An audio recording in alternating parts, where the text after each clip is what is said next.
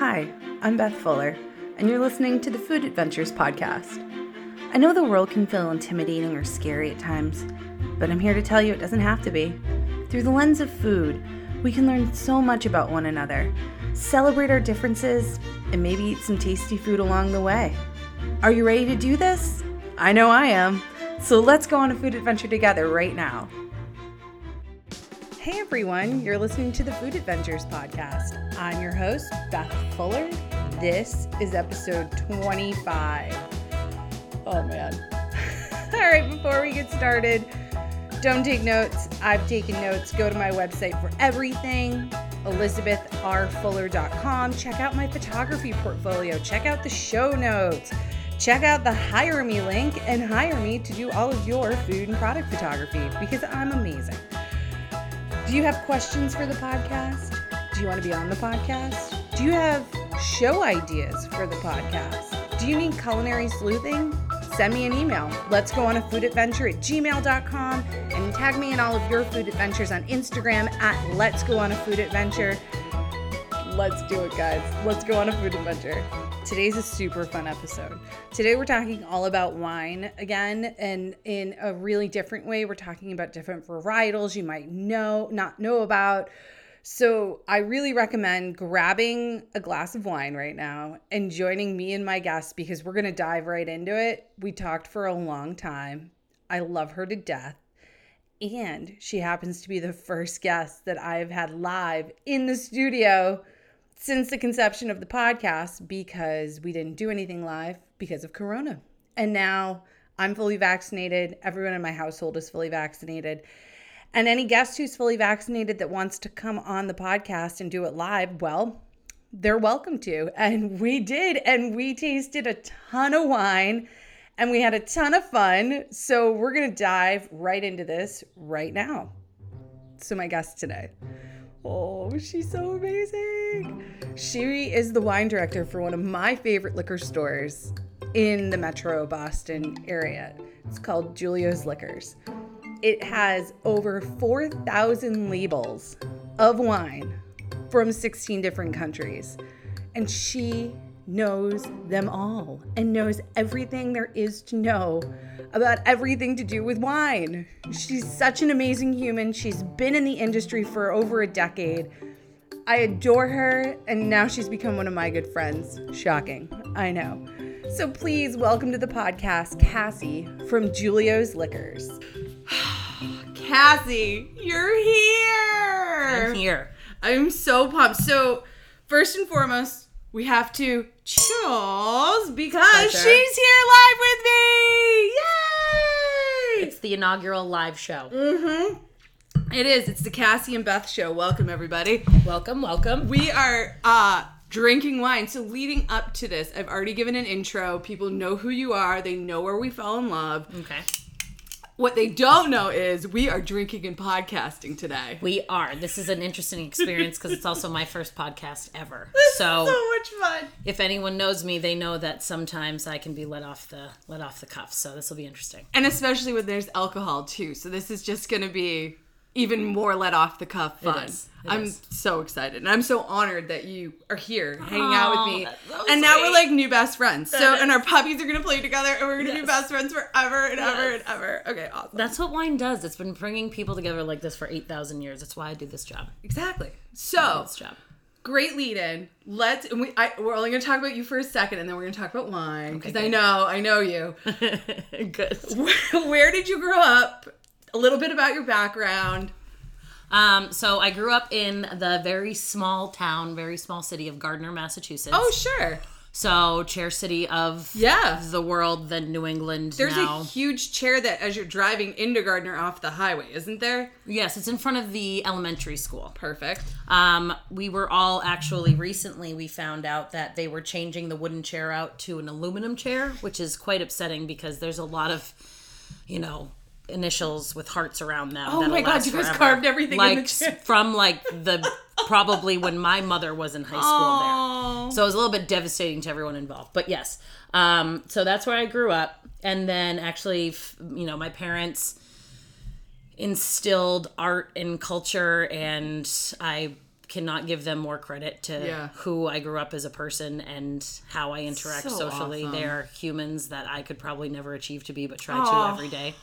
So they're just cool people. Well, like for people who don't know, Gardner is kind of, correct me if I'm wrong, kind of like northwestern-ish. Yep. Massachusetts, where like you're out of the city, you're out of what the 495 loop, and you're kind of going into that like where New Hampshire and Vermont and Massachusetts, the border of all three states, kind of are inching towards each other. So it's like mountainous, farms, really beautiful countryside.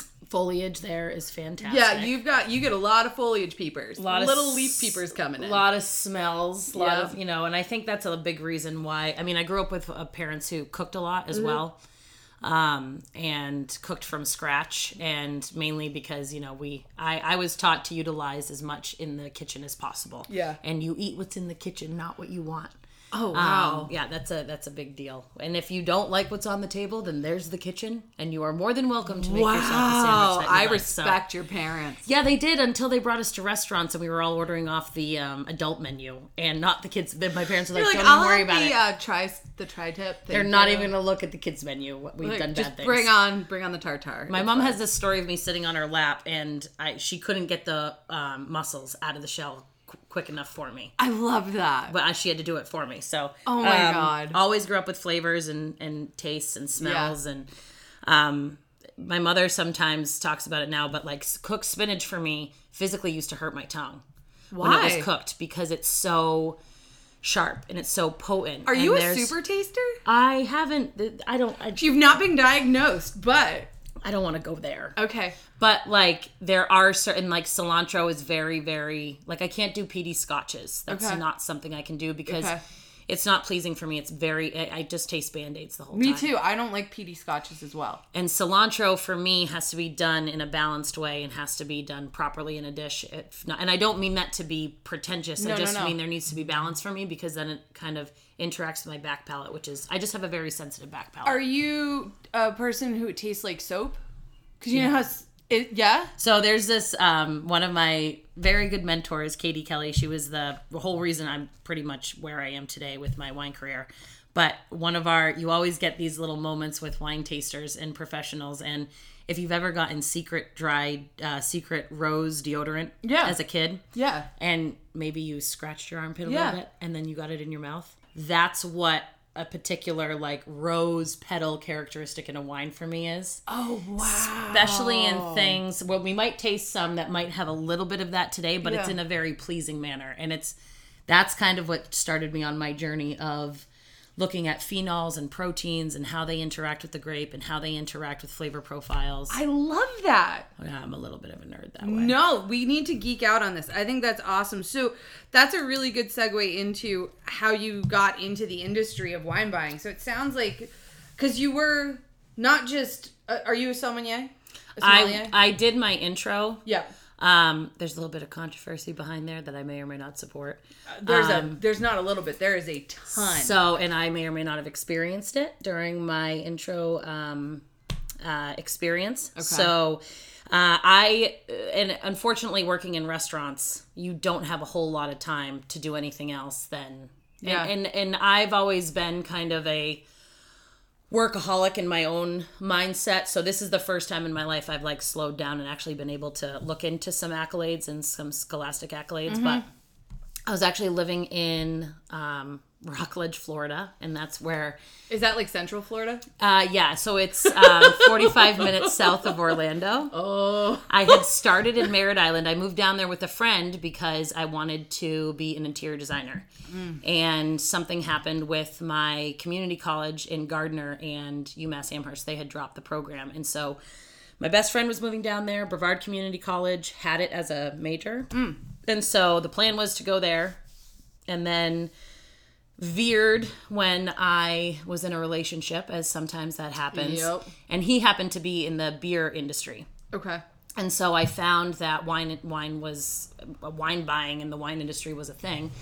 And I was drinking Woodbridge White Zinfandel Sure. in the 4-packs Oh, classy. because you can take them to the beach because they're plastic. And you're in Central Florida. And this is like original Ron John surf Yeah. shop, Yeah. Cocoa Beach. Like that's where I was. Yeah. And so this is where you landed. So she brought me to a tasting and said, oh, she likes Zinfandel. And then there was the Lodi County Clinker Brick Oh my God. Zinfandel, which totally different.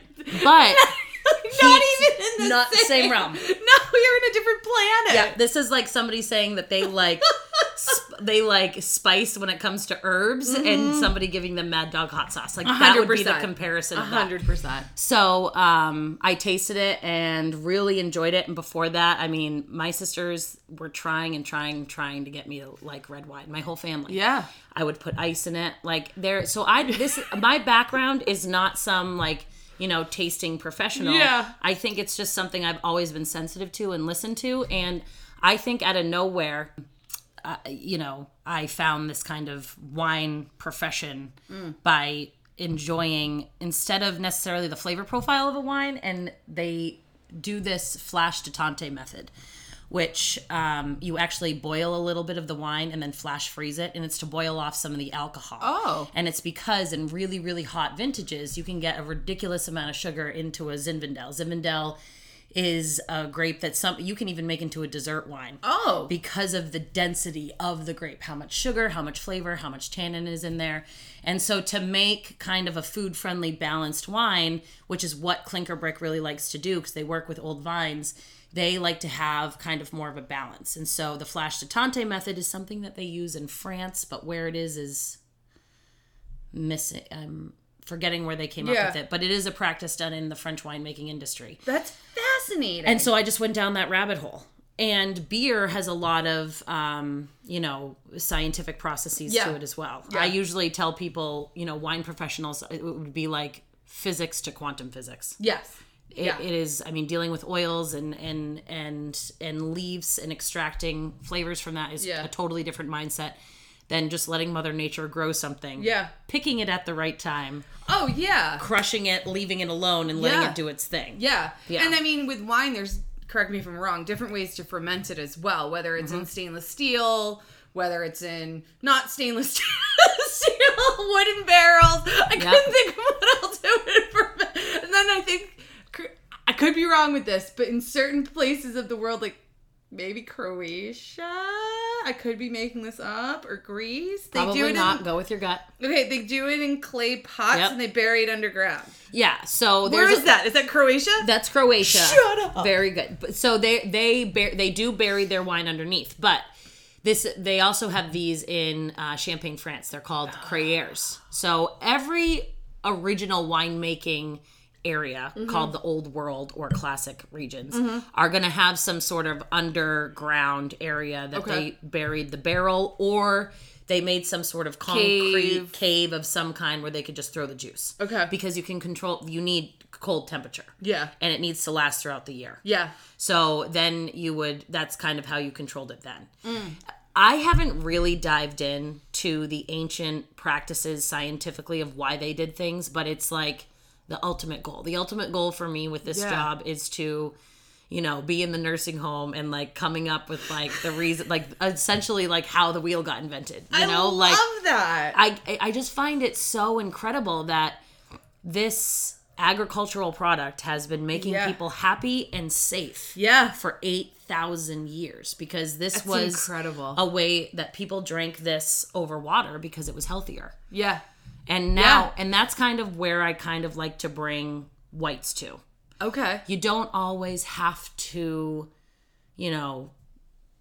drink the whole bottle. You don't have to necessarily feel, for me, this is like an addition to the meal. Yeah. And wine is a lot like pizza. There's a lot of pizzas out there that you like. Yeah. There's definitely some that you don't like. Yeah. But when you're in Sicily, you're gonna eat Sicilian pizza. Oh, hell yeah. So don't approach wine, this is the wine I like, this is the only one I like. Yeah. Approach it as, ooh, I like this one. What else can you suggest for me that has this style of flavor?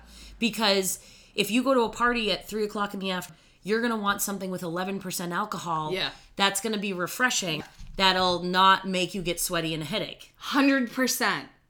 But because you're more dehydrated. So do something 100%. with less alcohol and less sugar. Drink smarter, not harder. That is our motto. Smarter, not... I'm writing that down. Drink smarter, not harder. Drink smarter, not harder. And then, when it's cold out and at nighttime, your body is under a little bit more stress. It's had to do a little bit more things. So when you're at home and you're also eating heartier things at that time, then your body's going to be okay with what you're having with a red wine. Right. At Thanksgiving, at Christmas, there's a lot of heftier things. You can do a Riesling and a medium-bodied red because it's a huge feast, right? Yeah, 100%. But it's a marathon, not a sprint. But there's still some of those heavy flavors and heavy dishes when you're eating at home anyway. Right. And so you're going to want to pair it with a red.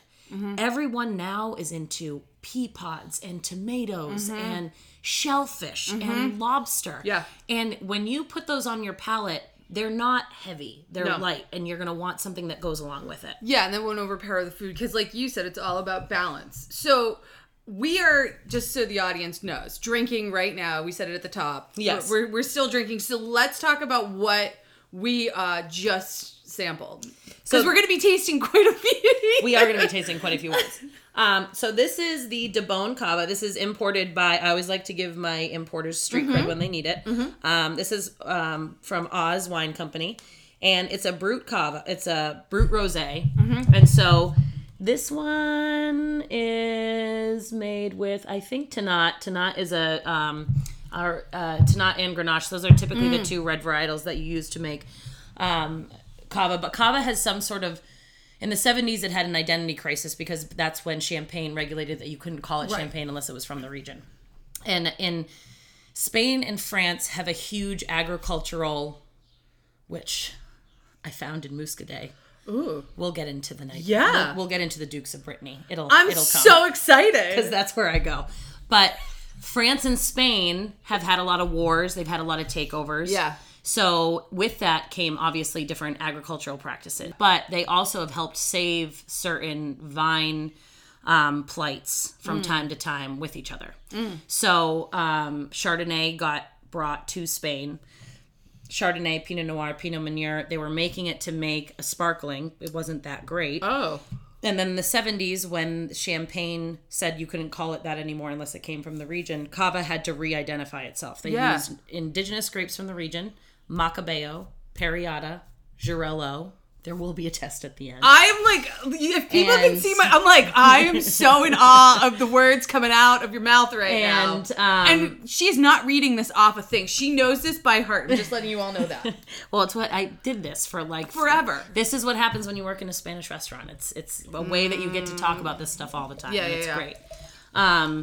So what they found is that you had a very similar bubble style. This is like a cross between Prosecco and Champagne. Yes. Prosecco tend to have a little bit larger bubbles. Yes. And for me, that's not my akin to bubbles. I like something a little bit more elegant. This has a lot more elegant bubbles, but it's not as dry as Champagne is. 1,000%. You can still swallow it. I love Cava. I love it. I love it. And this one in particular, it's like... I keep calling it buttery. I don't know if that's a great descriptor for it, but it's got like, it almost reminds me of when you get a really, really, really good triple cream brie, and it's just got that great, and it's been sitting out, and it's slightly oozy, and it just coats your mouth in the most perfect way. So sometimes for me, because I am an emotional eater, 100%. Yeah, sure. And I am going through a little bit of an identity crisis with, well, most people call it an allergy. I call it an identity crisis with cheese and also red meat. Yeah. And so when you base meat with butter, that's that savoriness. Yes. It has like this little kind of on the side of your cheeks. Yes. It has that kind of sensation of a savoriness to it. I like Cava that has a little bit of savoriness to it because I like red wine. Yeah, I do too, yeah. And when you like red wine, it's tough to find that volume of flavor in a white. 100%. And this is one of those that can do that for me. Absolutely. Yeah. Rosés do that too. Some rosés I'm not a huge fan of. I'm very particular with rosés. But you know me, I like that warm terroir region of wines. But certain, even like there's I don't have it here, and it's a very affordable wine. I think it's Wolfer Estate. Probably. Is it Summer in a Bottle? Yeah. Or the Mendoza Malbec. Mendoza. The Pinot Noir Rosé. It's made with Pinot Noir grapes, I think. Okay. But it's a rosé, and it's really good. And it's a little on the sweeter spectrum, though, and I'm not... You know how some rosés, like, they call them, like, medium, and they're not too dry, but they're even a little extra sweet on that spectrum. To me, a rosé, I don't need it to be super bone dry. That's no fun in my mouth, but... I'm like Goldilocks. Like, it needs to be right in the middle. Everybody is like Goldilocks. I know. I've said that to people. Well, some you people need to hop. Yeah, I agree. Your favorite Italian restaurant in the North End is not the same as somebody else's. No. But sometimes it is. This is You're food. right. It's what you grew up with. You're right. If somebody hasn't eaten hot sauce before, you're not going to start that.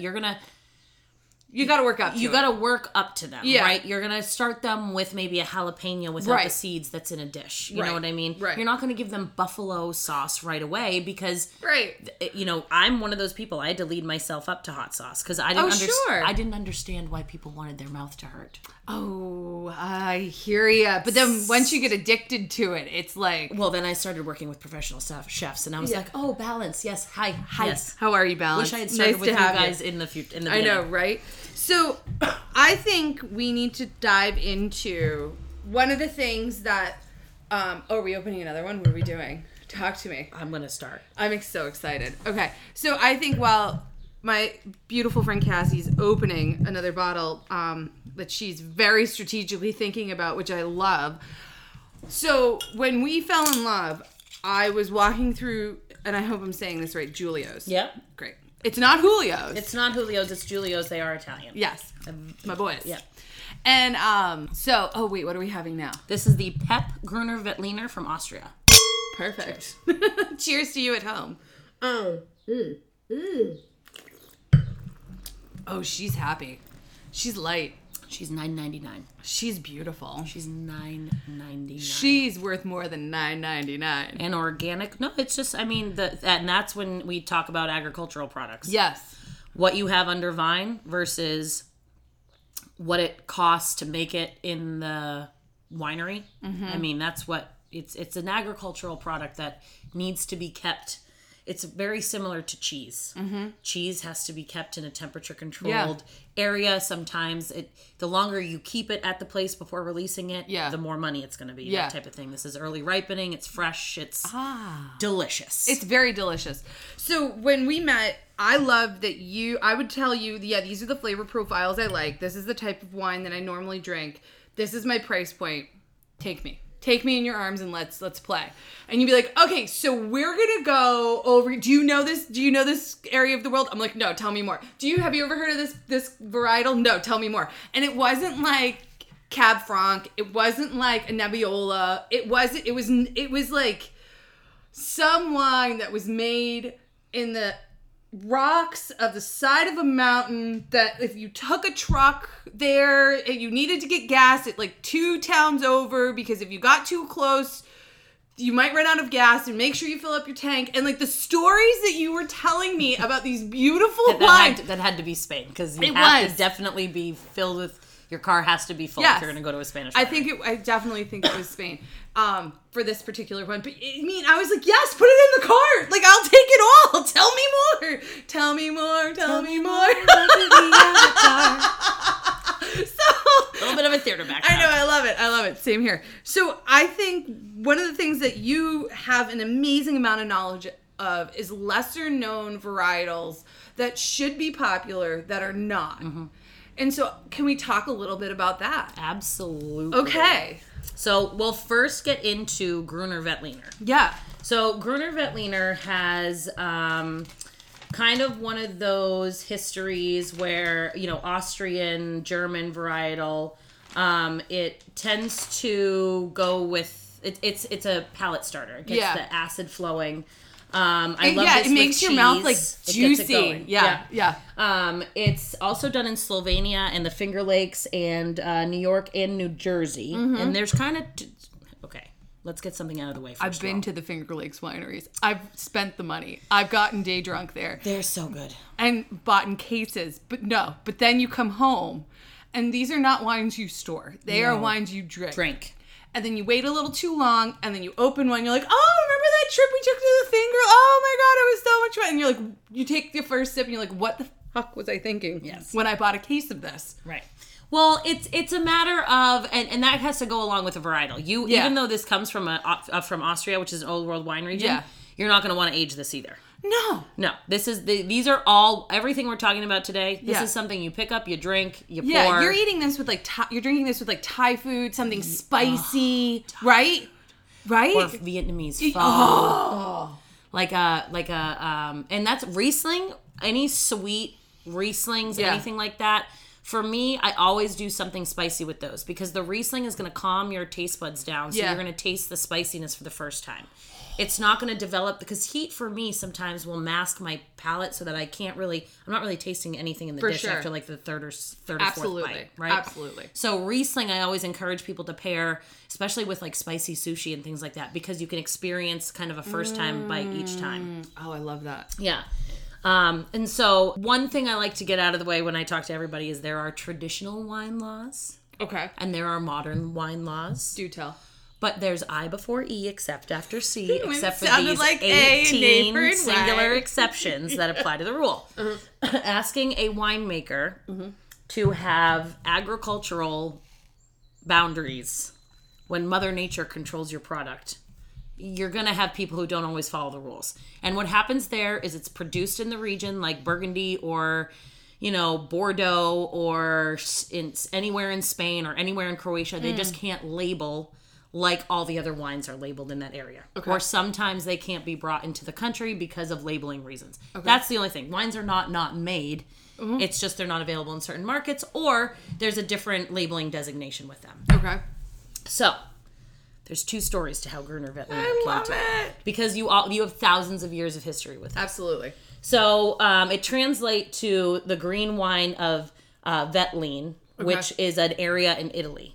Oh. So it does have lineage, and Italian grapevines, they're named after birds, insects in the vineyard. They're named after daughters. They're named after... You name it. Goddesses, whatever it happens to be.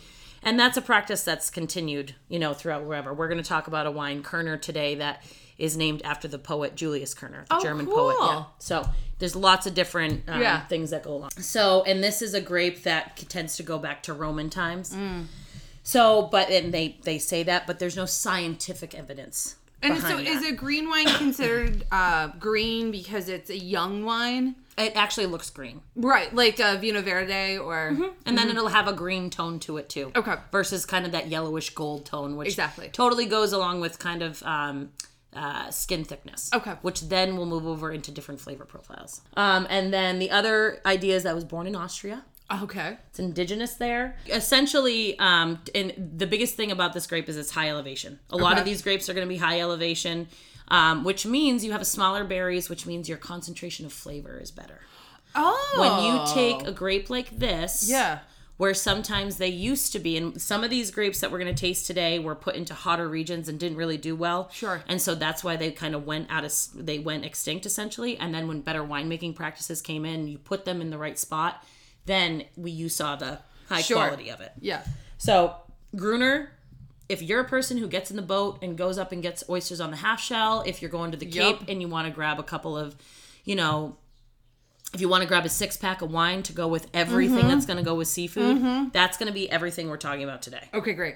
Everything. Any summer salads, raw vegetables, and, some of these even too, anything that's fried soft shell crab. You name it. Fry it. I'll eat it. It doesn't, like a lobster salad with this, but the one that has like the oil with like a little bit of the parsley. Oh, I'm salivating. And then it has the bun that has a little bit of butter on the outside. And then the dill pickle. Yes, please. The sliver, not the chips. Not the chip. No, not go crazy. It's the sliver. It's the sliver. Let's be practical. Yeah, that's what it is. Okay, great.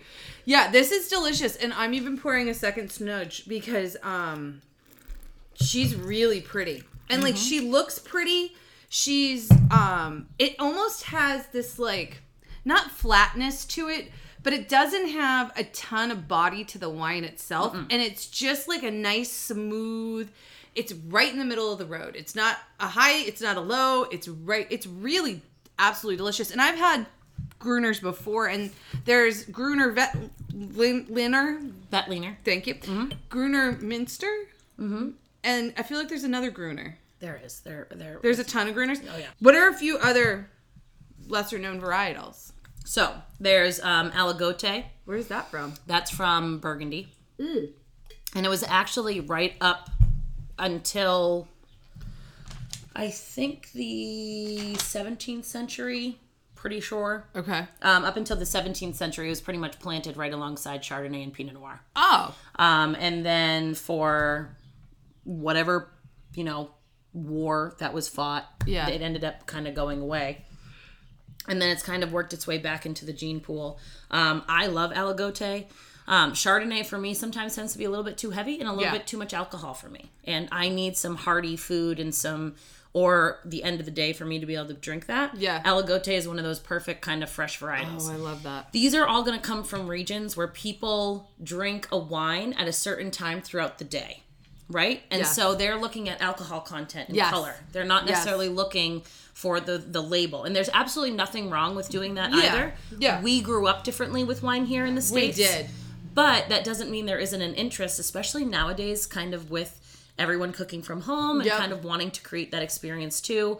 I'm always looking for, when you have like a simple dish in the afternoon where sometimes I take tuna from a can and add some avocado to it with a little bit of dill. And then I want a wine to go with that. An Elio's pizza. I'm having a bad day. I don't want to cook for myself. No. Elio's pizza for me is extremely comfortable and comforting. Absolutely. And then you take, I know this is off topic. No, it's not. But then you take like a medium-bodied red wine that you really love and you pair it with it and you're having yourself a fabulous day. Absolutely. And like and I've mentioned this before in the podcast, but when my husband Todd and I went on our honeymoon, we went to Scotland, but then we also did 3 weeks in Italy. And we've been to Europe many times. And the one thing I love about Italy or any place in Europe, especially Italy, is you're never going to get shit-faced on the wine in Italy. Ever. Same thing in Portugal. You're not getting drunk on the wine in Portugal either. Also has a big deal to do with the cuisine that exists in that area too. I agree, but it's also the lower alcohol content. Yep. In the wine. And so there's something very beautiful about being able to day drink a bottle of wine with a hearty lunch, maybe getting you're getting an espresso after, but then you can still go about your entire day. You're not buzzed. You're not anything. It's just an enjoyable experience that the delicious wine pairs deliciously with the food. Here in America, we decide wine gets you drunk. Yes. And wine doesn't need to get you drunk. Well, in America's defense, that's kind of how we approached alcohol in every facet. Absolutely. Due to the fact that Prohibition existed. Absolutely. Yes. And so what you had we came up with hard distilleries, hard liquor. And then you had European drinking styles come over and do the same thing with that high-end alcohol. Then what created through Prohibition was cocktails. You're you're bringing up you're making the alcohol go a little bit further. Well, yeah, and to mask the bathtub gin that you might go blind drinking. Yes, exactly. Yeah. But it's to mask the alcohol flavor. Oh yeah. And so with that, America over here, I mean, it's a melting pot of different cultures and styles of eating and drinking and everything else. Totally. And, just like I grabbed 8 wines for today's podcast, I can't say that I'm not guilty of having that kind of big ideology as well. That's what I love. Okay, so we just poured a third one. What are we you were talking about Italy. Yeah. So I thought that was a good segue into Falangina. Oh, from Campania. Yes! Cheers to that. Girl. Get it. I love it. Mm-hmm. Oh, she is beautiful. No, you can get Falangina makes me happy in my heart. Makes me happy all over. So Falangina, one of my first whites that I brought into restaurants. It goes risottos that have like blistered tomatoes, spinach, monkfish would go beautifully with this. Chenin Blanc goes great with kind of heavier dishes like that. Anything with tuna. Tuna steak, not tuna from the can. That was a different ideology. So, Campagna. Love it. For those of you who don't know Campagna is ancient Greek and Roman mythology. This is where Pompeii. Yeah, you're in southern Italy. Yeah. So Pompeii is here. You've got a tremendous amount of rich history. And on top of that, you also have, like you were talking about before with these ancient winemaking practices, if you taste this, it's bright. It's light. It doesn't hang in the jowls. No, other things hang in my jowls, but not this, no. When I get lemonade that's really crisp and refreshing, sometimes it's a little bit too sour for me too. This is what I want from like a crisp, absolutely, lemonade that's like quenching my thirst and can still go out the day. It's not gonna. It's literally creating a complete feeling for me when I swallow it, which is perfect for that. Cheeses, meats, anything that you can have, and this is something that you can have by the glass during the day. Alcohol content on this thing is not too high. We'll have some whole music. Beepity beep beep. Beepity beep beep beep. My sister's gonna kill me for doing this, but she used to sing the 12.5. Okay. So this is a $22 bottle of wine. I thought I'd splurge, girl, splurge. But Falanginas can be found anywhere from $11.99 to $22.99. And this one you can see was made in a little bit different style. This has a little bit more elegance to it. This one, you would definitely entertain with this one. Absolutely. Other ones can be anywhere from 11 to 11.5. It's super. Yeah, there's some alcohol. Beautiful floral notes to it. It's just a very gorgeous, gorgeous glass of wine. I've been in love with these, and I'm in love with this one. Why do you think that some of these varietals that people, probably have never heard of, when they think of Italian whites, for example, it's eye roll. And there's nothing wrong with these big ones, but like Pinot Grigio, I personally love a Vermentino. I'm trying to think of other Italian whites. But why is Pinot Grigio so big and a wine like this is not known? Same reason why apples in New England are so big. This is an agricultural product. Okay. It is a cash crop. Yeah. That vine, Pinot Grigio, Vitis vinifera, it can grow in... I'm gonna nerd out. Nerd it out, girl. I'm here for back in the day, I don't know why. Maybe it's because I grew up in gardener and farmer country, but nobody else learned this in biology in like 4th grade. Or paid attention. Yeah. Because it was that old Tudor ideology of your farm. You had 4 plots. Sure. One grew hay. Yep. One was vegetables. Yep. One was for grazing, and then you rotated them because you needed to keep the soil going. Right? Yep. Well, then anywhere else that you couldn't do that with, that couldn't grow something, that's where wine was put. Your goal was to make the ideology in America. If you go over to, Europe, front yards are filled with vegetables 100%. And canopies of vines. Yeah, yeah. It's because they're cultivating their own. That's what a yard needs to do. It needs to cultivate something for the home. To be very biodynamic. Exactly. Yeah. And it's more of survival. True. It's primordial survival. That's totally what they had to do, and then that kind of passed down from generation to generation. We live in a modern, growing up technologically based world, and that is a little bit different here. So what you have people who are making wine for water. Again, you keep going back to this ideology, but that's the reason why, some of these areas exist the way that they do and are growing wines the way that they do. So in Italy and in a lot of these regions, you have Pinot Grigio that's easy to drink. It doesn't have high alcohol, and you don't have to be the most experienced farmer to make it. Gotcha. And it grows easily in other places. Exactly. Okay. Anywhere that's not vines there's a phrase in France, which I can't say in the French terms, which is fine. I'm going to say it in the American one. When vines are stressed, the wines will be at their best.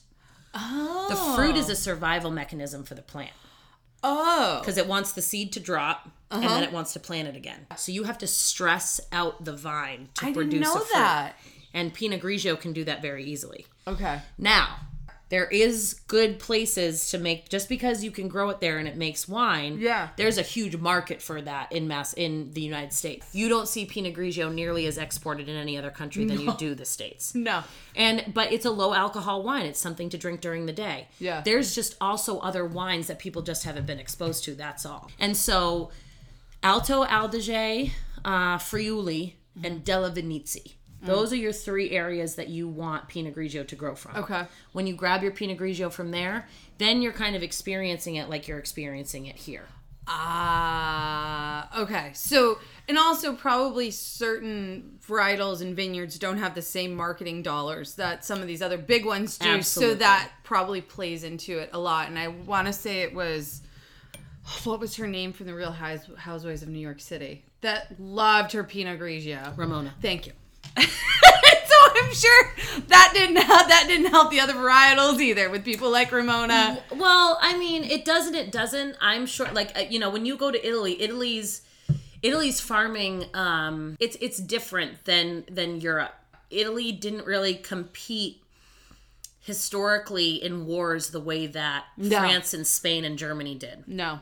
They weren't too interested in taking over because they already tried to do it a long time ago. Well, they're kind of the start of the world. So they have that whole, like, they literally have the start of the world. They have that thing going for them. Yeah, they do. Yeah.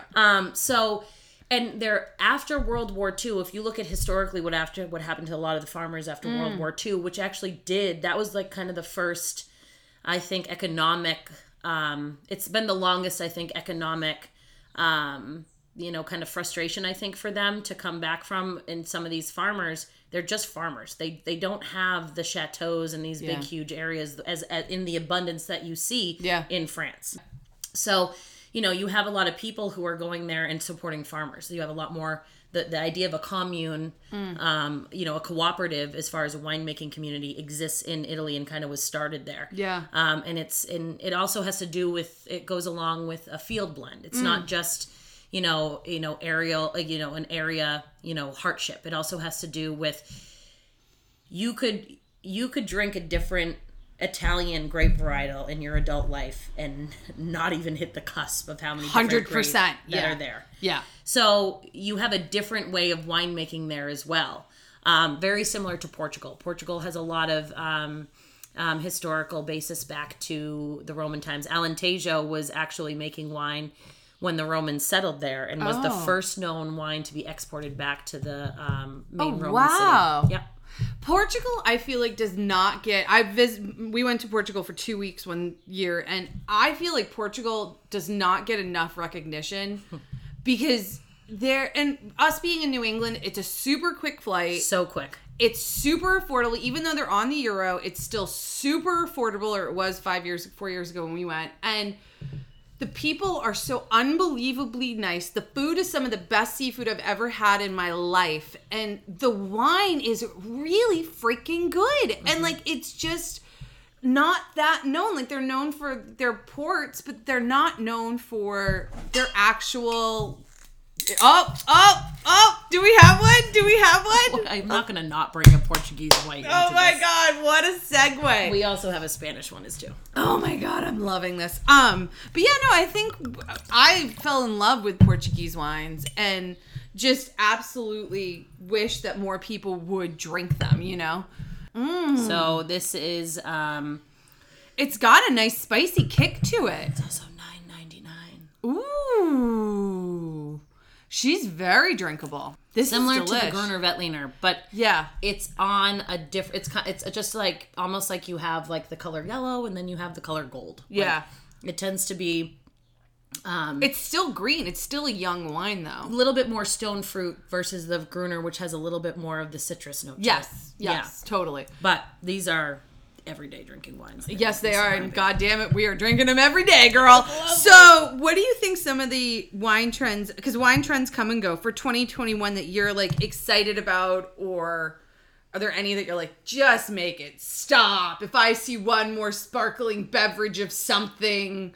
Like, I mean, I never want anything to stop being created in the wine world because I'm competing with liquor and beer in a very predominant liquor or beer to liquor area. Malt beverage area. Because we have the breweries around here, right? And they're everywhere across the world now. Yeah. So, and they're lower alcohol. Yeah. They're easier to drink. Some are, some not. Some not. There's still kind of that going, but stuff like this, people coming in, and I've been exploring wine for 7 to 10 years. I'm not going to go ahead and figure out that. No, after 5, it's all a blur after that. 100%.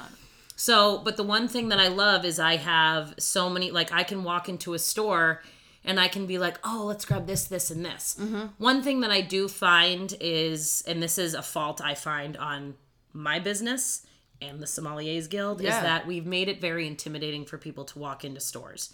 We've made it, oh, you don't know that particular fact from in the Byzantine Empire and why the, Knights of Templar or even have a rosé being made by Parasol. Like, no, like, I'm the only one who needs to come up with that information. 100%. So, always wine has been not complicated. But we complicate it. People were making it in their own homes, in their garages. Right. Like, that's how fundamentally easy and hard this ideology is. So, I really, really, really want people to get away from labels, relax a little bit, and explore more things at a smarter price point. And I think that comes from people in my business. Having tastings, allowing people to understand what an $11.99 bottle is and what a $22 bottle is. Like, we drank the Falangina. Yeah. That was a different wine. It landed on our palate differently. 100%. Right? This one is fun. It's zippy. It's fresh. Like us. You can, exactly. You can make a spritzer out of this and be okay with that. Oh, yeah. I make wine with cocktails all the time. I worked at the People's Kitchen in the Citizen in cool. Worcester. So I worked with some awesome bartenders that were always looking for flavor. We're always looking to develop flavor profile. Yeah. That's what makes me happy. And I don't care how that happens. Not to mention, I'm not always going to drink a bottle of wine every single time I open a bottle. No. Sometimes I'm going to cook with it. Sometimes I'm going to put it in a cocktail. Sometimes I'm going to give it away to a friend who needs a sangria for the afternoon. Absolutely. It doesn't matter what it is. This has been around for 8,000 years. It's meant to be a survival way of life. So just relax and have fun and explore it. I love that. Sometimes you put it in your, bladder that's on your hiking bag. That's why there's a blue and green one in the package. One is for water. One is for wine. Yeah. That way it's color-coded. 100%. And then you can just, siphon it out and everyone has a quick glass at the top of the mountain and then you go back down. It's not a big deal. No, because the way down's always a hell of a lot easier than the way up. Absolutely. What are a couple of fun facts that you think people would love to know about wine that they might not know? I'm going to say this is fun. This might be too nerdy for folks, but I'm going with it. Go with it. Nerd out with your fun facts. So, beer yeast and wine yeast are two totally different perceptions. Oh. So, and this is one of the things that kind of just made me appreciate wine and what my winemakers are doing. Mm-hmm. You need more. Mm-hmm. So we're going to go back to a Gavi. Ooh. This is another Italian grape. We're going back to Italy. We're going back to Italy. My people. Thank you. So Gavi di Gavi, it's the Cortese grape. Ooh. There's a big back and forth about quality level and DOC and DOCG. Mm-hmm. I think it's fantastic, personally. Mm-hmm. So beer yeast and wine yeast, the way that I read the article for is that beer yeasts are like dogs. Okay. And wine yeasts are like cats. Oh. Beer yeasts are far superior. This is not to give anyone in the beer industry, especially right now, any type of ego. So, beer yeast is superior to wine yeast. Okay. Because it's made in a lab. It's in a contained area. They have made a pretty little, you go into a brewery, and they're sanitizing everything. Always, all the time. Yeah. Because these beer yeasts have to be in this perfect little area to thrive. So they're kind of temperamental. They're like they can do more things than wine yeast can. Yeah. A wine yeast is elegant and beautiful and natural. And natural, like women. And needs time. To any individual out there who is a vegan, natural wine drinker, you don't want the winemaker to wash the grapes off, because that is what's going to kick it. The wild yeast that's in the vineyard is what's going to kick this into... So wait a second. Vegans want the grapes washed? There may or may not have been a video post by a certain celebrity that mentioned that. What? And so I just would like to clear the air. Yeah. That is something you would... Because I thought vegans didn't like wine because of the way that it was processed through a bladder of... Oh, what the hell So is I it? think... Right? I think that the vegan community has a very similar climate as do politics. Okay. I think there are individuals that take it seriously. Yeah. I think there are individuals that maybe need to research some things a little bit more. Yeah. But take things as gold as to what people say and maybe get a little veered off course as to what that really means. Right. And then I think there's other individuals that need to do this for a dietary restriction. 100%. Absolutely. And so and there's health different reasons. approaches for that Yeah, stuff. to eliminate certain things in so- the diet. Yeah. Yeah. Yes, there are absolutely wines that have been aged in an oak barrel that was lined with egg whites. And if you're a true vegan, you can be affected by that. Oh, okay.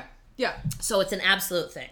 However, the ideology that someone threw out there that you should wash the grapes, like, you want as much natural stuff to go into them as possible. I mean, it's like sourdough bread. Exactly. So, exactly. And like that's where you're getting all these beautiful nuances in the flavors. Yes.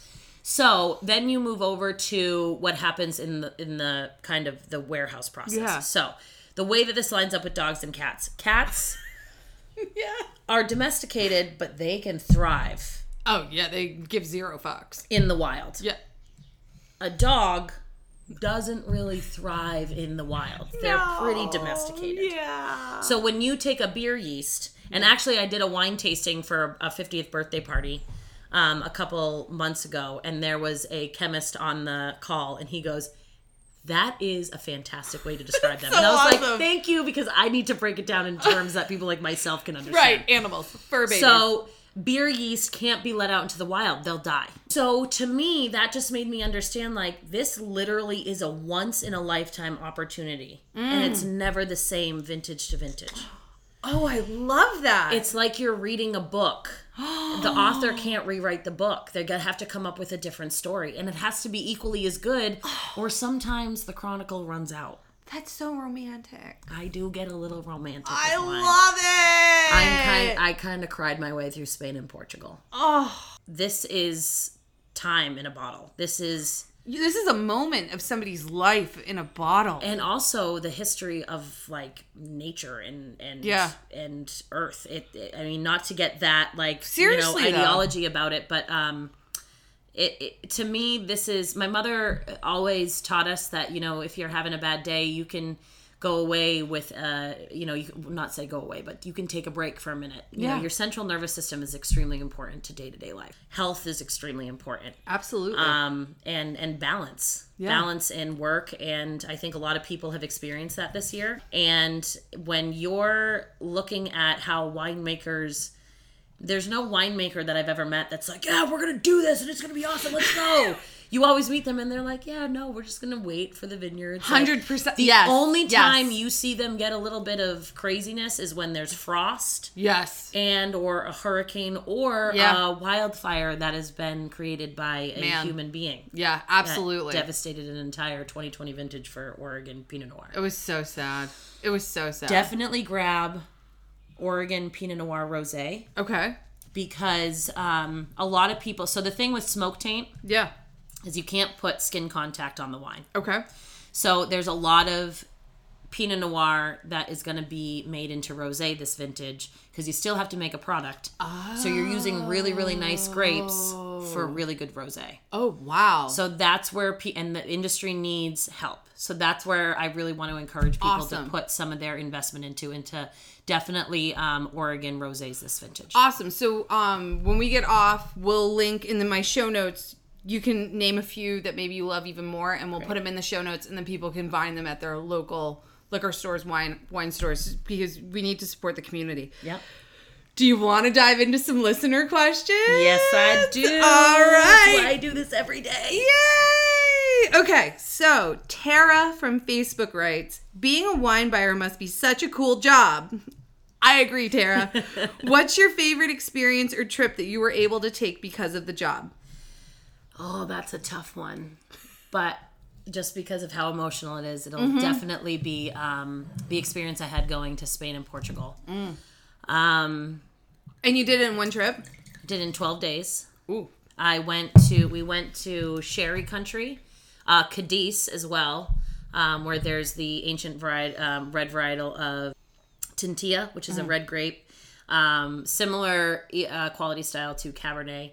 Alberto Orte. He's a dream of a winemaker that is bringing history back to life and he had like 1 or 2 cuttings of this extinct plant and is literally bringing it back to life and doing it so that he can encapsulate Spanish history. That's beautiful. So what they're doing is incredible. We went over to sherry country where I experienced sherry. Then we went to worked our way up into Portugal where I got the pleasure of hanging out with Antonio Manzanita. And I sang in his chapel from the 15th century. There may have been a little woman. I'll tell that story afterwards. Yes, please. That's an off-air story, unfortunately. Mm-hmm. But the women that were at the property, we connected, and then we ended up, because I randomly started singing I Will Always Love You by Whitney Houston. Love that. Don't know how that happened. And then we sang Ave Maria in the chapel. No wonder you cried. It was pretty ridiculous. Yeah. And then we went up to the Dow at Alvaro Castro's place, arguably the best winemaker in the world. Wow. Honestly. And he has a castle there that's like 400, 600 years that his family has owned. It was powerful. When I was walking through the vineyards with him and I asked him, I said, was your goal to always be a winemaker? And he said, well, my goal was to be an engineer. And then he stopped himself and he goes, I'm sorry. I am an engineer. I worked as an engineer for about 20 years. Oh my God. I was extremely successful at it. They don't think of that as their career. Wow. He said, but then you take over what the family's doing. He's like, I have a 600-year-old responsibility. Yes, he does. To hold on to something and protect something that's agricultural. Yeah. And I think growing up, in the country that I did, so my dad can bring us back to house number 16 on Plymouth Plantation.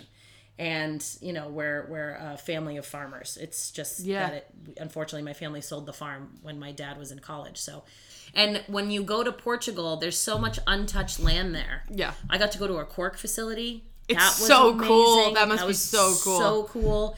We went to Rias Baixas with Rodri Mendez. Got to hang out with Juana Manzanita in the Douro. If you want an experience in life, I was with a bunch of New England people and then a bunch of people from the West Coast and Vegas. We were loud. We were ready to go. Yeah. We went in the ferry.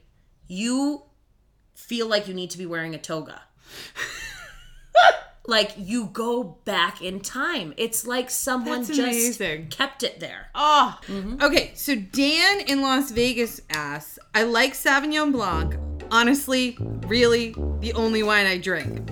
But I want to try another white. I can't stand Chardonnay or Pinot Grigio. Preach. What other whites are out there that I might like? Well, Dan, we have a whole table of whites for you, buddy. I wish you were here. Literally. Okay. Well, definitely any of the whites from Beta Interior, although there's not too many here in the state. This one that we have here, Beta, Beyra, is probably the only one you're going to get. We move over to Muscadet. Oh, I love a Muscadet. The Loire Valley has those citrus notes. Yeah. It also is the birthplace of Sauvignon Blanc. Any grape varietal from Loire Valley is typically going to have those citrus. She's got a little funk to her. Yes. So this is the Surlise aging. So Muscadet has 2 different styles. You have non-Surlise aging, and then you have Surlise aging. Everything will say it on the label. Oh, okay. On whether or not it has that. It's a pretty label. I'm pretty sure this one is $11.99, but this one has kind of like those. I always look for things when I'm exploring different things other than Sauvignon Blanc. I want things that have clementine, apricot, 100%. Tangerine, a little bit of orange, the meat, not necessarily the pith. Yeah. I want something that lands on my back palate. When citrus lands on my back palate, I get very excited. It's much more enjoyable. Yes. Dan, we'll put some ideas on the show notes for you. All right. CJ in New York City writes, I invested in some wines recently that are more than $20, but I don't have a wine fridge. What's the best way to store them so they won't go bad? And I'm guessing in New York City, you might not have a basement. Maybe you do. Maybe you are bougie and you have a big apartment. Find your heat sources. Okay. And you want to make sure that you're always as far away from your heat sources. I got a wine fridge 6 months ago. Ooh. So I have done, and it's been hot.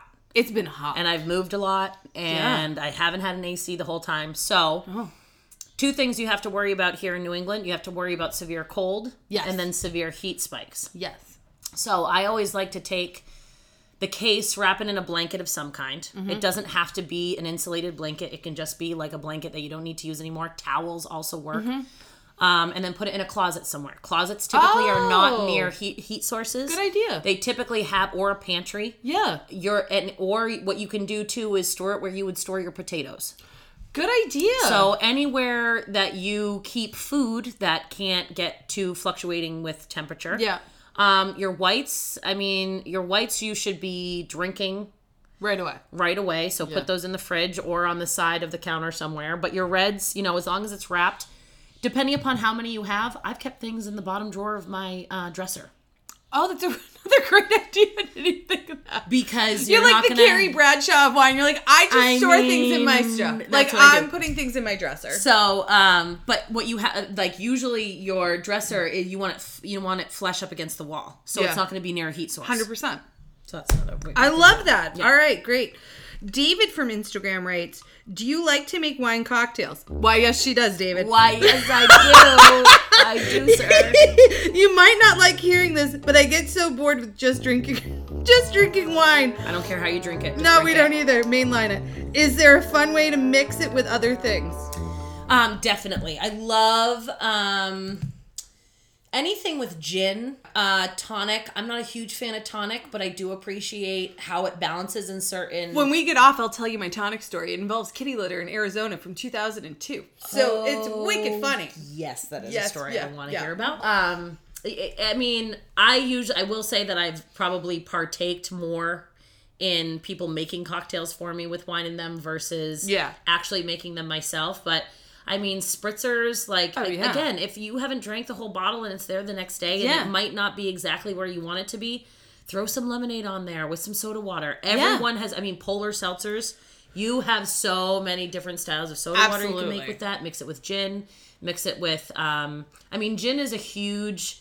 I would definitely explore a lot of Spanish cocktails. Spanish cocktails do use a lot of wine toppers, especially red wine toppers. Oh, yeah, vino tinto. Yeah, absolutely. And I think a good point is from a former bartender of 13 years that with wine, you want to think of like what the flavor profiles of the wine that you're drinking. Mm-hmm. And then is it florally? Okay, if it's a little florally, gin's going to go great with that because it's got these floral herbaceous notes. If it's not... then, maybe just like you were saying, a fun plain seltz or a grapefruit seltz or a lime or lemon seltz. And like you're just putting in some whatever fruit you have. And then there's always sangria. You can make a million different kinds of sangria. A million different sangrias. Any prohibition cocktail, you can add those. You can add wine too. Also, gin and tonics. Yeah. With your leftover rosé on top. Ooh, delish. Like and then maybe some mint. You can add rosés to mules and it makes them... Oh, that's a good one too. And it gives this little kind of like strawberry characteristic to it, but it's not sweet. You're not adding sugar.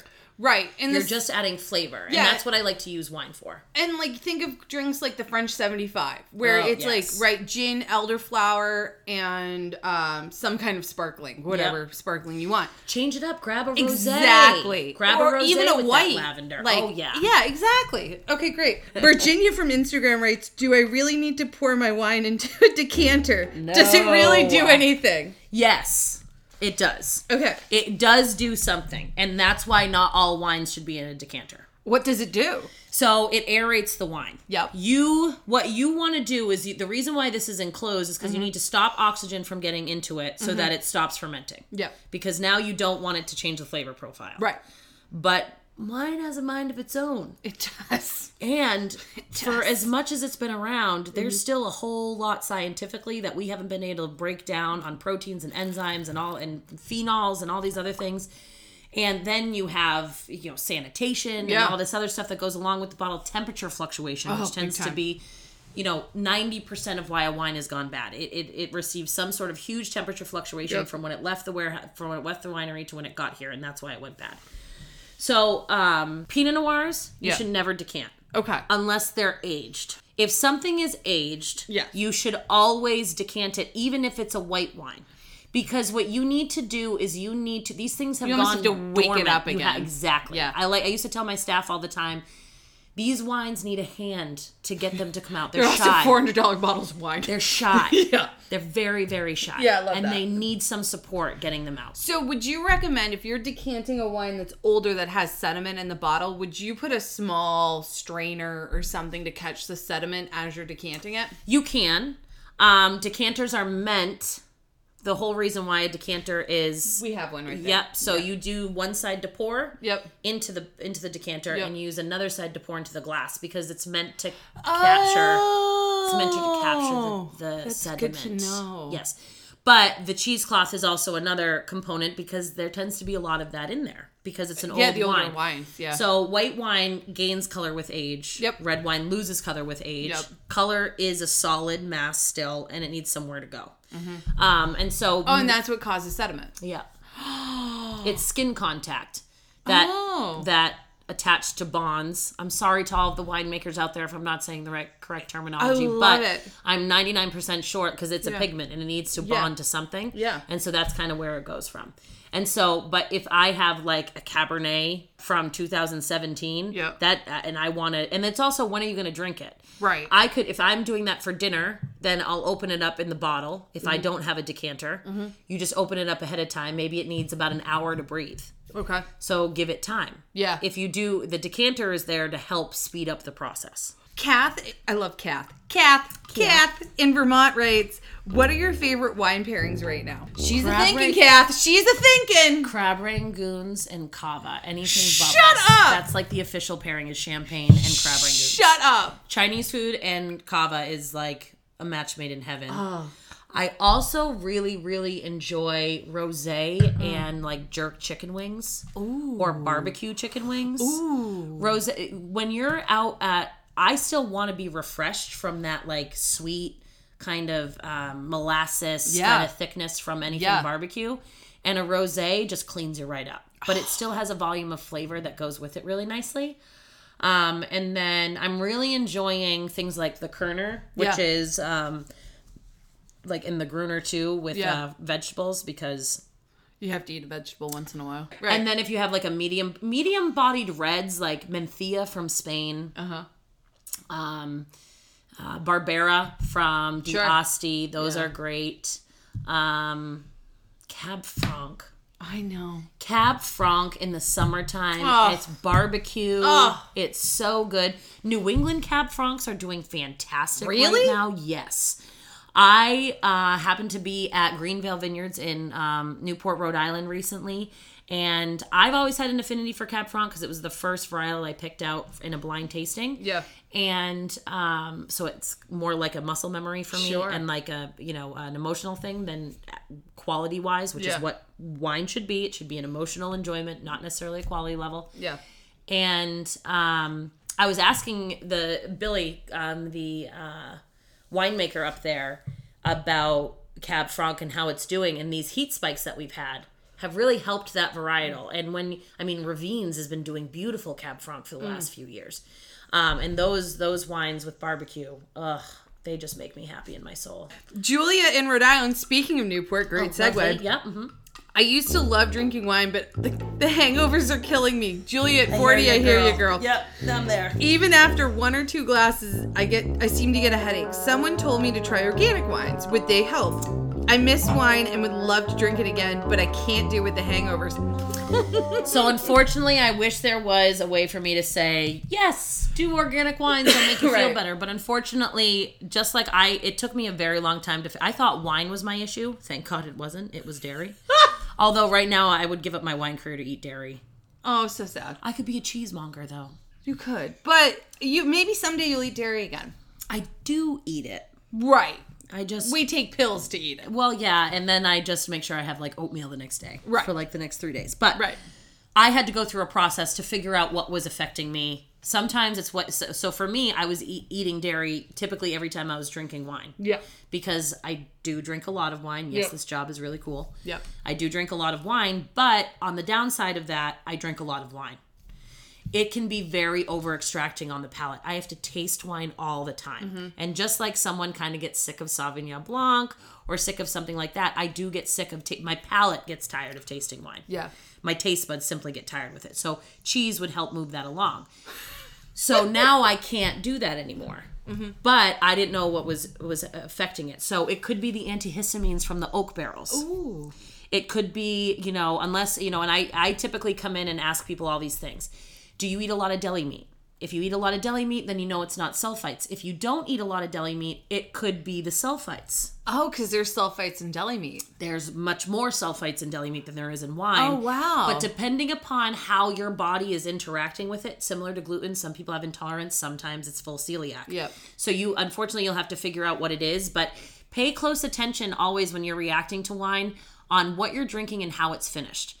You're not allergic to grapes. Right. Maybe you are, but if you are, you're usually not. You can't. Then eat you're other a dog, fruit, and you know would die. Right, Yes. exactly. Yeah. But pay attention to how wines are finished. Yep. It could be if you're a vegan, and you don't know that wines have been, lined with egg whites. That could be the reason why you're reacting. Absolutely. So it all depends upon, to me, what I've found, and I am not a doctor by any means, but I have found that a lot of the things that people are reacting to is what happens to the wine when it's in the finishing process. Oh. Oak barrels, if you have allergies, severe allergies, oak is going to be your thing. So, wow. And there's a lot of people, I have these conversations happen to me probably once a week. I just had a woman come in the other day. Her daughter said, no, Sancerre I'm not allergic to. Okay. But it's because when I was trying to figure out my allergy, I would say, nope, I've eaten that before. And I thought it was meat at one time. I'm like, I'm allergic to meat now. Yeah. You're like, I have to give up meat. So, but it's a process. You got to eliminate everything and then reintroduce it back in to figure out what it is. So if you have an allergy to wine, look at the last wine that you had, or the last reaction you had, figure out how it was finished and start from there. Awesome. Great advice. Okay, Stefano in Massachusetts writes, I live close by Giulio's Liquors. Big fan of the store. Thank you, Stefano. And are we. Thank you very much. Thank you very much. And I'm always looking for new and interesting wines. What are a couple of your favorite wine producers that people might not know about, but that should know about? Alberto Orte in Spain. He's imported by Ole Obrigado. He is, like I said before earlier in the podcast, he is encapsulating Spanish history, and he needs to be supported. Antonio Manzanita has been a phenomenal winemaker since he was 24 years old. He is incredibly humble. Brienne Day from Oregon. She's a single mom. Oh, buy it. She had 4 jobs trying to, and she could have done her 2013 vintage on her own, but that was when she finally got funded. Okay. And she's a badass. She is incredibly tuned into the vineyards. She's incredibly tuned into farmers and what they're doing in the farming community that is in Oregon. She did a rosé. She was supposed to do a 24,000 case production of kind of single vineyard Pinot Noir. And because of the smoke taint, she was individually fermenting blocks in 5-gallon buckets. Who is she? Oh my then God. was testing each press as it would come off. She ended up making 12 or 15,000 cases of rosé called Let's Just All Make the Best of This. Oh my God, I love her. And she called it Lemonade. When life gives you lemons to make lemonade. Yeah. And so the other 15,000 cases she's going to make into an Armagnac. I love her. Andy in Canada writes, everyone drinks white wine in the summer, but I like red. All right. No problem there. There's some good red wines that I should have in the summer that aren't super heavy. Barbera, Nebbiolo, Mencia, Pinot Noir. Love them all. Spätburgunders. Love them. Orange wines. Orange wines. Huge. They made a comeback last year, didn't they? You did, yeah. You said what was the trend that's making me freak out. Orange wine does not need to be orange. No. It's a white wine that has skin contact on it. Yep. Which kind of like a rosé. Very similar to a rosé, but it's not pink. No. Because they've used the skins from the white wine and not the skins from a red wine to do it, so you're going to have a ton of texture. They do take a minute for you to understand because we eat and taste with our eyes a lot, and you're going to look at it and it's going to be white. Yeah. And you're going to taste it, and you're going to need to close your eyes while you're doing it. Yeah. There's also Field Recordings, which is a phenomenal winery out of California, and they do a lot of chilled reds. Ooh. There's one that's called the Fredo, and it's 100% Sangiovese, and the label actually turns like this periwinkle pink or a periwinkle color when it's ready to drink. Stop it! Like when you tap the Rockies on the Coors Light bottle. Exactly, and I don't want anyone knocking this business for doing that because wine is fun. Wine is fun, kitschy, and there's elegance to it, and there's high end, and then there's easy drinking chillable reds that are great for the summertime, like this gentleman is asking. Love that. Yeah. All right, last listener question. Grace from Instagram, bringing it home. Great question, Grace. What are your current favorite wines to drink right now? The Kerner. So this is from Gonc Winery, Gonc. This is a Slovenian winery that I had the privilege of getting to know because of the previous wine director that I took over the program for. She got engaged and had to move out to Western Massachusetts, where she is thriving, and she's doing an awesome job out there. And this is from Gilbert Distributing. Oh my God. This is Kerner. So this is a little bit of a kind of special story. Tell me. Because Kerner is actually named after Julius Kerner, the German poet. Mm-hmm. This is delicious, by the way. Delicious. Like, it's my new favorite glass of wine. $16.99. What a great price point. And they also do a Muscat. That's kind of it's an orange wine. I can feel really that beautiful. In that. Yeah. The label is fun. Everything about I'm like in love with this. Like sometimes I like to put bottles of wine out as like a, I have them on my counter as art. You can make them into things. People, especially with the outdoor weddings that people are doing nowadays. Big time. Yeah. Huge. So this was developed in 1929, but it wasn't allowed to be cultivated until 1969. This was really the idea of technology is laughable to the winemaking community. Yeah. They have been farming tools, farming practices. They have been in a technological based advancement world since they started making wine. Yeah. And so the fact, like, feel like this was kind of this 1920s, this type of time period. This was when they were like, no, we are going to develop a white wine that is it can fight against frost. It can it can sustain in high elevations. Yep. So this is a cross between Riesling and then a red varietal from Slovenia that I cannot pronounce. Yep. Schiava. But it's a crossbred between the two of those. Similar to a medium style red, so similar to Pinot Noir. It's so effing good. And you can tell too by the color, it has a little bit of a color. Hay-ish color. It's got legs on it. She is it has some gorgeous legs. And it's similar to color to Chardonnay, but it's not heavy, it's light. No, it's light. It's super, super light. This is also found in Canada and same area that Pinot Grigio grows, like good Pinot Grigio. This is also in Alto Adige as well, in Italy. This is utterly delicious. I'm so, honored that I get to share this glass with you right now. Oh, thank you. Okay, we're wrapping it up, people. We have to talk just about food for a second. What are you currently making at home right now? I'm doing a lot of, grain bowls. Oh, yeah, sure. Because they're easy. I do work. I work, during the day. An insane amount of hours. Yeah. And it's easy just to pop, especially if you're popping something in the fridge. Mm-hmm. I also, I'm a single girl. So, you can utilize a lot of different flavors this way. I love using, one of my grain bowls would be quinoa with some edamame and scallions, cooked zucchini, wilted spinach or kale, and then a tahini sauce. I'm really about sauces right now. Yum. There's also, I've been in a little bit of an Asian flair. There's these chicken Asian burgers that I do with kind of a coconut tahini kind of spicy sauce. Sauces really, when you pair that with a wine... tomato sauce, barbecue sauce, any kind of sauce, any type of, I'm really into kind of marinating stuff, figuring out what to do there. Yep.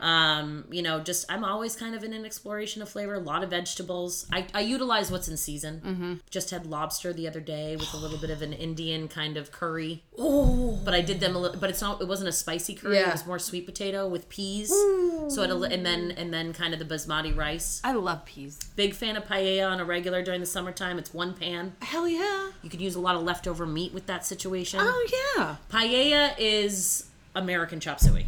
A paella is amazing. And there's many different kinds of paella out there. There are, and they're all correct. And they're all correct.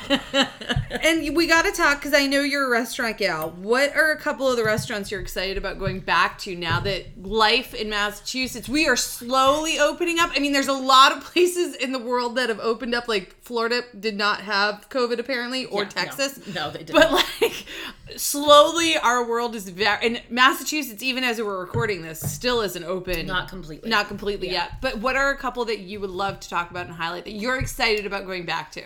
Baba. Ah. I have been supporting them throughout the COVID. Of course. You can find them on DoorDash and Grubhub if you need to. They also deliver through their own as well. Do pick up. It's fine. I have to give cred to my niche crew. I'm really excited, to go back to Bocado and go back to the Fix and go back to Mezcal. Yeah. And these are like all places in Worcester. Let's just put that out there right now. Yeah. Pickety Place in Mason, New Hampshire. My mom just went there 2 weeks ago. I love Pickety Place. The little farm standy area where you can buy all the dried dips and then you can mix them in with sour cream. They have a clock, a Roman clock, and it has all the different times in it. I know. It's my favorite. Pickety Place! It's my favorite. The road it back. My mom lives in Milford, New Hampshire. I feel like what I loved going there for their dinners. It's they have a kitchen garden there. They do. It's their beautiful. Food is fabulous. Absolutely fabulous. Yeah.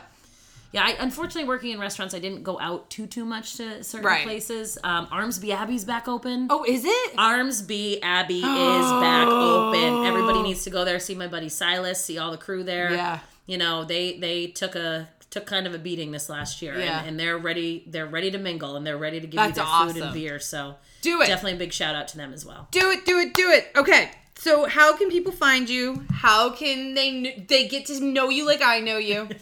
I spend most of my time at Julio's. Yes, in Westboro. And there's on Route 9. On Route 9, yep. And we're past the Lowe's, past the Christmas tree shop, that whole jazz.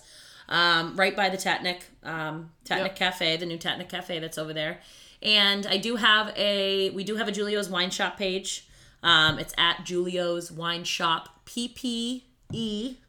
That you guys can follow, and then there's also my handle, at ccaruth09 on Instagram. And she's available for virtual wine tastings if you want to do that, or now that we're getting more in person, she can definitely come to you. And if you want to have a wine tasting, you can hire her, and she will be at your event or your wedding or whatever you'd like to do. Yep. We do all of that, and we even have I've done birthday parties with virtual wine tastings. We have a delivery service within our facility. You can do curbside. You can come in and talk to us. May 29th, we're going to start doing tastings in the store again. And then we might even have some trips planned to some local vineyards where people can come and meet up at the vineyard, and then we can have a little tour, and then you can kind of go on your way. Transportation is going to be interesting with COVID, as COVID has made everything interesting. But we're here for you. We pivoted as best that we can. We've invested in technology to get to you guys, and however we need to make things available to you, we want to hear. We want to hear feedback. This is a new territory for us, and so the community is going to help us figure out what you guys need us to do to be able to get tastings to you. Absolutely. So, last question, sister. If COVID wasn't a thing, which it's almost not, and you had oodles and oodles of noodles of money, where are you going? Oh. What are you eating and drinking? It would be a 10 to 12 day trip where I would probably start in... There'd be 3 separate trips that would be 10 to 12 days. Perfect. One would definitely be kind of like Thailand and that area. Yeah. The spices and the flavors that exist in Had me at hello. Some of the most simple dishes that exist on the planet. Yep. And I don't mean that in a way to discred them, but it's why I love wine. Natural flavors that are occurring in the universe that they've just been able to highlight in the most beautiful ways. Yep. France. Okay. I need original French cooking. I've never experienced it. Oh, you have to. You're going to like Normandy. Yeah. And then Italy. I've been to Spain and Portugal. I've seen definitely some beautiful influences there. Okay, maybe a fourth trip because I'd have to go to South Africa. I'd have to go to Africa as well. Mm-hmm. Done. Okay, well, I'm packing my bag and going on everything. Woohoo! Cassie, this was the best day ever. Thank you. It was lovely. Thank you for coming. I love you so much. I love you so much. This is great. We're going to hang out forever and ever and ever. Whatever you want to do. Yay! I got plenty of wine to go around for days. We're now going to sign off, tell funny stories, and drink a ton of wine together. Yes, we are. Yay! Bye, guys. Bye, guys. Thanks for having me. Cassie, thank you so much again for coming on the podcast, supplying an insane amount of wine, and really, honest to God, just making my day. That was so much fun. You guys can find Cassie at Julio's Wine and Liquors in Westboro, Massachusetts, or on the internet, and I will supply all of that contact information in the show notes on my website. You guys, that's a wrap on this episode. Please go to my website for all of the show note information, ElizabethRFuller.com. If you want to work together with food and product photography, I got you. Or if you have questions for the podcast, hit me up. Let's go on a food adventure at gmail.com. Tag me in all of your food adventures on Instagram at Let's Go on a Food Adventure. As always, lead with kindness, make some yummy food this weekend, and I'll see you next Friday. Take care, guys. Bye.